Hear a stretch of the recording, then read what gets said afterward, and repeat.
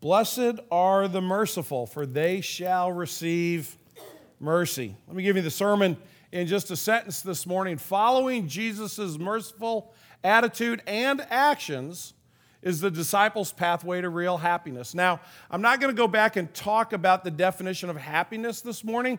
Dan Doriani did a wonderful job on that last Sunday. If you didn't happen to be here last Sunday, let me encourage you to go and to listen to that sermon on our website. The whole sermon is tremendous, but in particular, Dan takes about 2 minutes and he works through this understanding of happiness. What I want us to focus on this morning is that effect that Jesus' merciful attitude, so that the mindset he had towards a lost world was a mindset of mercy, and his actions displayed that mercy. He lived out those merciful deeds, and that is the pathway for every person who calls themselves a disciple of Jesus. And so are we on that pathway this morning? Am I a merciful person? Are you a merciful disciple of Jesus? That's the question that we want to consider.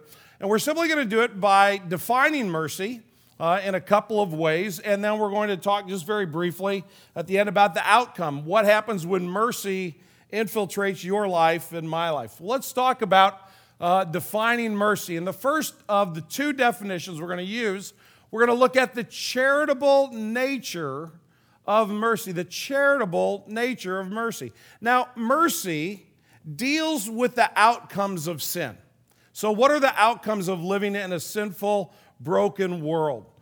Sickness, loss of a job from time to time, a difficulty in a relationship, living in a place where you don't have a home, as we heard from the folks who were at Homes of Hope. It deals with the pain and the misery and the distress that is caused by our sin.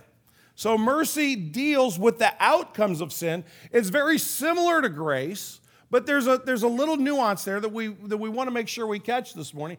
Grace specifically deals with our guilt, and it brings pardon to our life. So when we say that we have been saved by the grace of God, what we're saying is that Jesus took our guilt on the cross so that he could offer us forgiveness and he could pardon our sins. Your sins being pardoned and my sins being pardoned don't mean that they were swept under the rug. It doesn't mean that God's turning a blind eye and just pretending like it never happened. The price for your sin and mine was paid on the cross so that Jesus could be gracious towards us, so that he could pardon our sin. Whereas mercy brings relief to suffering. It's an active goodwill, so to speak. So in Luke chapter 10, Jesus is approached by a lawyer, and he is asked a question about the greatest commandment. And Jesus says, well, you know the greatest commandment is love the Lord your God with all your heart, soul, mind, and strength. And the second one's like it, love your neighbor as myself. And then the man challenges Jesus, and Luke says he wanted to justify himself. And so he says to Jesus, well, who's my neighbor? I mean, let's get down to it, Lord. Who exactly am I supposed to love in this way? And Jesus tells a story, and there are four main characters in the story. There is a Pharisee, and a Sadducee, and a Samaritan. So two really, really religious guys, and Samaritan is like an outcast. Nobody wants to be around him. And then there's this business guy that's on a trip. And you've maybe heard this story before. The business guy gets beat up. He gets robbed. He's left for dead on the side of the road somewhere between Jerusalem and Jericho. And this really religious guy comes along on his way to Jerusalem, and he looks at him, and he crosses over on the other side of the street, and he ignores him, and he goes on his way. The same thing happens with a second guy, very religious, very devout, very pious, sees this guy in need and walks around him and goes on his merry way. The third guy, who is the guy in the story that you would think simply would have no interest in helping his enemy and caring for him, stops and bandages up his wounds and takes him to a local inn at the next town, and he gives some money to the innkeeper, and he says, this money will cover his expenses, and if you need any more, pay it, and when I get back, I'll repay you. And then Jesus turns to the lawyer and he says, now let me ask you a question. Which of these three do you think proved to be a neighbor to the man who fell among the robbers? And he said, the one who showed him mercy. There's that action. There is that active goodwill. The one who actually did something about his plight. So Jesus said, that's exactly right. You go and do exactly the same thing. You go and be a merciful child of God. mercy brings relief to suffering. And as we said this morning in the call to worship out of Psalm 86, our God is a merciful God. If you just go and you Google mercy or merciful and you look at the scriptures, you will find dozens of verses that talk about God's mercy. God, you are a merciful God. And that's why we recited or read some of those words this morning on the screen. Let me take you to 1 John chapter 3, where the Apostle John says this: "If anyone has the world's goods and sees his brother in need, yet closes his heart against him, how does God's love abide in him?" That is a rhetorical question. The answer is God's love does not abide in him. If I have the power to help you, you're in need, I can actually do something about it. You're on the side of the road and you've been hurt, or you've lost a job and you need some help, or whatever the case may be. You just need somebody to come and sit and talk with you and visit with you because you're struggling right now. And I have the power, I have the wherewithal to do that, and I know you need it. And I know that I'm available to do it. And I don't do it. John says, how on earth can you call yourself a Christian and have that attitude? Because those two things are polar opposites of one another, because our God is a merciful God, and he showed his mercy by sending Jesus to pay the price for my sins. God was the one who initiated this act of goodwill. God saw the results of sin was not just misery, not just suffering, not just the things that are within the created cosmos, but he also saw that death and hell were going to be an outcome for the entire world if he didn't do something about it. And God painted a picture of mercy. Meekness, before I get to that, let me say this. I think if we look at this story, the parable of the Good Samaritan carefully, I think what we're seeing is not a story about loving your neighbor. I think we're seeing a story about what it means to love God. Because remember how Jesus starts it off. What's the greatest commandment? The greatest commandment is what? Love the Lord your God with all your heart, soul, mind, and strength. And if you do that, the natural outcome will be you will love your neighbor as yourself. The story of the Good Samaritan doesn't ask the question, do I love my neighbor first and foremost? The story of the Good Samaritan, first and foremost, asks the question, do I love God? And that is the question that we must wrestle with this morning. The charitable nature of our God, the charitable nature of mercy. What I was getting ready to say earlier was that meekness, which we looked at a couple weeks ago, Nathan did a wonderful job with that, acknowledges my sin to others, whereas mercy brings me face to face with needs which I can be part of meeting. Mercy is what's behind the notion of move beyond. You know, in our MOVE initiative this year, we have 3 words that we put to that, right? We want God to move in our hearts. We want him to grow us up as disciples of his. That's why we're going through this discipleship series. We want him to help us move home. We want to have a permanent place in Kirkwood, but it doesn't stop there. We want God to move us beyond.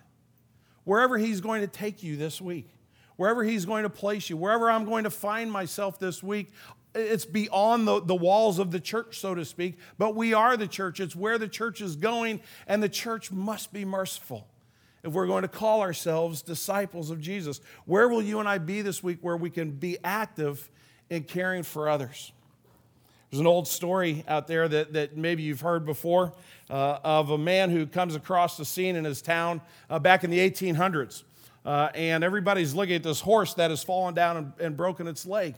And the owner is going to have to put him down. And the owner is a man who uses the horse for deliveries. He's a delivery man around the area, and it's the only source of income. And without this horse, he's going to be destitute. And everybody's standing around going, oh, this is so sad. Oh, this is so pitiful. Oh, I'm so sorry about this. And this man walks up, and he sees it, and he takes off his hat, and he says, I'm sorry too. I'm sorry $5 worth. How about you? How much are you sorry? How much are you sorry? What's he doing? He's helping meet the man's needs so he can get a new horse. That's the act of compassion of which this beatitude speaks. Blessed are those who take action of compassion when the opportunity presents itself, for they shall receive mercy. The charitable nature of mercy. But there's another nuance here that goes a little bit beyond just the idea of being charitable and active and helping others, and that is the forgiving nature of mercy. And let me give you a quote by John Stott. He says, "We cannot claim to have repented of our sin if we are unmerciful toward the sins of others." That's a great statement. We cannot claim to have repented of our sin if we are unmerciful toward the sins of others. I want to take you to another story that Jesus told on a different occasion, and it's in Matthew's gospel. And Matthew, you can read it in Matthew chapter 18. It's actually titled the parable or the story of the unmerciful servant. And the story starts out, and there's a king who is settling the accounts of people that owe him money. And he brings this one guy in, and the guy owes him literally like millions of dollars. I mean, it's a debt he's never going to be able to repay. It's beyond anything that, that he's capable of doing in 10 lifetimes. But he falls on his face before the king, and he pleads for mercy, and the king forgives the debt. He lets him go. Then the guy gets up, and he goes out, and he finds a buddy of his that owes him $25. And Jesus says he grabs him by the collar and starts to choke him and says, "Pay me my money." And the guy says, "Just be patient with me. I'll pay it back." He's asking for mercy. And the guy has him thrown in jail. He refuses to be merciful to him. Now, already you're going, those dots don't connect. There's no way you could put together somebody who's been forgiven a debt that they could never repay and turning around and being a complete, and I can't use the word in church, that kind of person to somebody who owes them $25. Those two things can't possibly go together. Towards the end of the story, Jesus says, here's what happens. The king, who's kind of got ears all around the country, right? The king knows what's going on. He hears what happened. And he calls the servant in. And he says, I forgave you this huge debt. What did you do? You wicked servant. I forgave you the debt because you pleaded with me. Should not you have had mercy on your fellow servant as I had mercy on you? See, all we're really learning from all, like it's not anything profound, what we're really learning from this beatitude is self-reflection. Look at what God has done for you. If I look at what God has done for me, if I look at the enormity of my sin, if I look at the things that I don't even tell you all about, and I look at what I deserve, and I look at God's grace, how can I turn around and not forgive Cindy if we get in a spat with one another? How can I not forgive my children? How can I not go out of my way just a little bit to help somebody if I have a resource that's going to help them? How can I claim to be a follower of Christ and yet not live a life of mercy? I think mercy begins by seeing your sin in the context of my sin. If you've offended me, I'm going to be a lot quicker to forgive you when I stop and remember who I am apart from Christ than if I skip on ahead to just dealing with what you've done to me and how maybe you've hurt my feelings or how you've offended me. But I believe the forgiving nature of mercy starts with me saying, that's right, that's Tom Ricks. Tom Ricks needs a lot of mercy. Tom Ricks needs a lot of God's grace in his own life. Now, I want to be careful here because there are some simple acts of forgiveness in the context of mercy, and then there are some that are extraordinarily profound.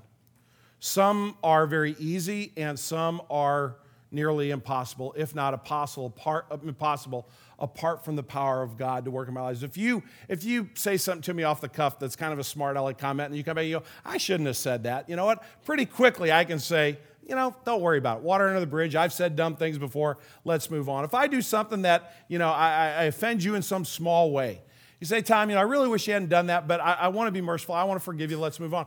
Those kind of things happen all the time. They probably happen every day in our lives. If you have kids in your house, it probably happens every day. And those things, I think, are needing God's power and God's strength to do, but they can happen quickly. There are other places in our lives where we're deeply wounded by someone else. There are other places in our life that go to dark places that some of us have never been. And for those types of acts of mercy could take years to unfold. And so I want to be very careful here this morning. I believe the power of God is there to handle that kind of forgiveness. If I didn't believe that, I would get another job and do something else because I would be wasting your time right now. I know that God can bring forgiveness in the most profound circumstances. My wife was abused by her stepfather when she was 13, 14 years old, and I know that she has gone through the process of forgiving him, of giving mercy to him. I've seen it firsthand in my own life, but I want to be careful here and make sure that if you're sitting here this morning, you're like, Tom, we're not talking about, this person needs a little bit of mercy. We're talking about something that I look at, and it almost makes me not want to get out of bed in the morning. I want you to know that I understand that. The Green Tree is a place where you can work through that. We want to be a brother or a sister to you and help you walk through that process together. I don't want you to ignore it. I don't want you to say it can never happen, but I also don't want you to think that I'm just saying, well, just be merciful. Come on, and get on with it. Right? Now, if you haven't forgiven your wife because yesterday she said a cross word to you, then and you're a disciple of Jesus, and I'll put myself in that boat sometimes, then shame on us. Okay? We should move to that kind of mercy pretty quickly. But in those profound moments, the moments where you need God's grace in an overflowing way, know that it's available to you. I read a story this last week about a man whose daughter was attacked by a young man and was just abused terribly. And after everything was over and the young man was in prison, he began to go and visit him. I just don't think I could ever do that on my own strength. I don't even see how that's remotely possible. But eventually, he not only forgave that young man, but he led him to Christ. And they continued a relationship with him after he got out of prison. That's the profound power of the mercy of God in our lives. It's not simple sometimes. It's not easy, but it is available to us because of what God has done for us. If we're going to define mercy accurately as disciples of Jesus, we need to understand the charitable nature of mercy, and we also need to understand the forgiving nature of mercy. And I think in the forgiving nature of mercy, let me say one more thing before we move on. I think if we practice mercy every day in the small things, if something big comes our way, we'll be in a better place to step into that moment as well. If I practice the small things every day, when the big things come, it'll be part of my life, and that journey, I think, will be a little bit easier. What are the outcomes of mercy? Clearly, we saw this morning, Homes of Hope, an outcome was some new homes for people that did not have homes before. An outcome of mercy could be that you spend some time with a friend who's lost a loved one, and you just care for them, and your bond is a little bit closer together. They feel nurtured and they feel cared for. What are the outcomes of mercy? What's the application? How do we answer the application question this morning? Well, God's outcome was the cross. If God was going to be merciful and God was going to bring forgiveness and new life, it had to come through his son, the Lord Jesus, which means it had to come through a sacrifice. So God's outcome in allowing Jesus to be able to preach this sermon on mercy was for God to be actively merciful to his enemies. That was God's outcome. The result of which a lot of is sitting here this morning, disciples of Jesus. People who were destined for eternity and separation from God and hell apart from God are now part of God's family and destined for eternity with God and life everlasting, not because we're good, not because we figured it all out, but because God acted mercifully towards us. What is our outcome? And I'm kind of kidding a little bit there, but I don't know. It's kind of, where does mercy need to come in your life? Where does mercy need to come in my life? You have to look at not only your own heart, but you also have to look at your own circumstances. And there may be somebody this morning that's been asking you for forgiveness, and you haven't been willing to do it. It may be that you're a person in need of forgiveness, but you can't forgive yourself. There's a lot of different ways this application would go. But I want you to notice how Jesus puts this together. Blessed are the merciful, for they shall obtain mercy. Now, it seems a little bit backwards on the surface. It seems like it should say, blessed are those because they've received mercy, they're able to be merciful to others. It seems like Jesus is saying, now when you're merciful, then God will reward you and he'll give you mercy. So it's a quid pro quo. You have to work hard, but you'll get it. That's not what Jesus is saying. What Jesus is saying is the more you're merciful, the more you exhibit that character of his, the more you understand how merciful God's been to you. Because it cost you something to forgive someone. It cost you something to offer a charitable action to another person. That is a sacrifice you make. You may be 100% in the right and the other person's offended you and they're completely in the wrong and you know it and they come and ask for forgiveness. It's going to cost you to say it's okay. I forgive you. I'm going to let that go. If you see somebody in need, it may cost you an entire afternoon. It may cost you an entire weekend. It may cost you $1,000 to go on the Home for Hope trips, unless you're a really great golfer, and then it's only going to cost you, or bowler, and then it's only going to cost you $500. It's going to cost you something to live out mercy. But when we live in that place, what we see more and more is how merciful God has been to us. You see, being merciful shows that we're beginning to get it. It means we're beginning to look at the world as disciples, being transformed by the kindness of God that's been shown to us. Those who extend mercy will reflect the Lord Jesus. They will bring his care to others. And the more they do that, the more they will discover they are recipients of a far greater mercy than they could ever extend. Will you pray with me? Lord Jesus, we thank you for this teaching that we call the Beatitudes, the blessings of God. We thank you that our Lord Jesus took time to explain this to his disciples in that day face to face and explain it to us this morning through his word and through his Holy Spirit. And Father, this is an easy one to kind of talk about. It's easy to define. It's hard to apply because we want our pound of flesh. And we don't want to be inconvenienced. And we don't really want to sacrifice all that much. And Father, I don't pray that in an accusatory tone. I look at my own heart and I know that's true. I'll help you if it's not too difficult for me. I'll forgive you if you haven't hurt my feelings too badly. But Lord, this is a whole different level that you're talking about. You're talking about literally dying to our right sometimes to have somebody, come and grovel at our feet and tell us how wrong they were. We're dying to our right to keep our possessions if we can freely give them away to someone else in need. It's going to cost us something. But Father, help us understand that the blessing far outweighs the cost. That the more we are merciful, the more we see what you have done when it comes to mercy in our own lives.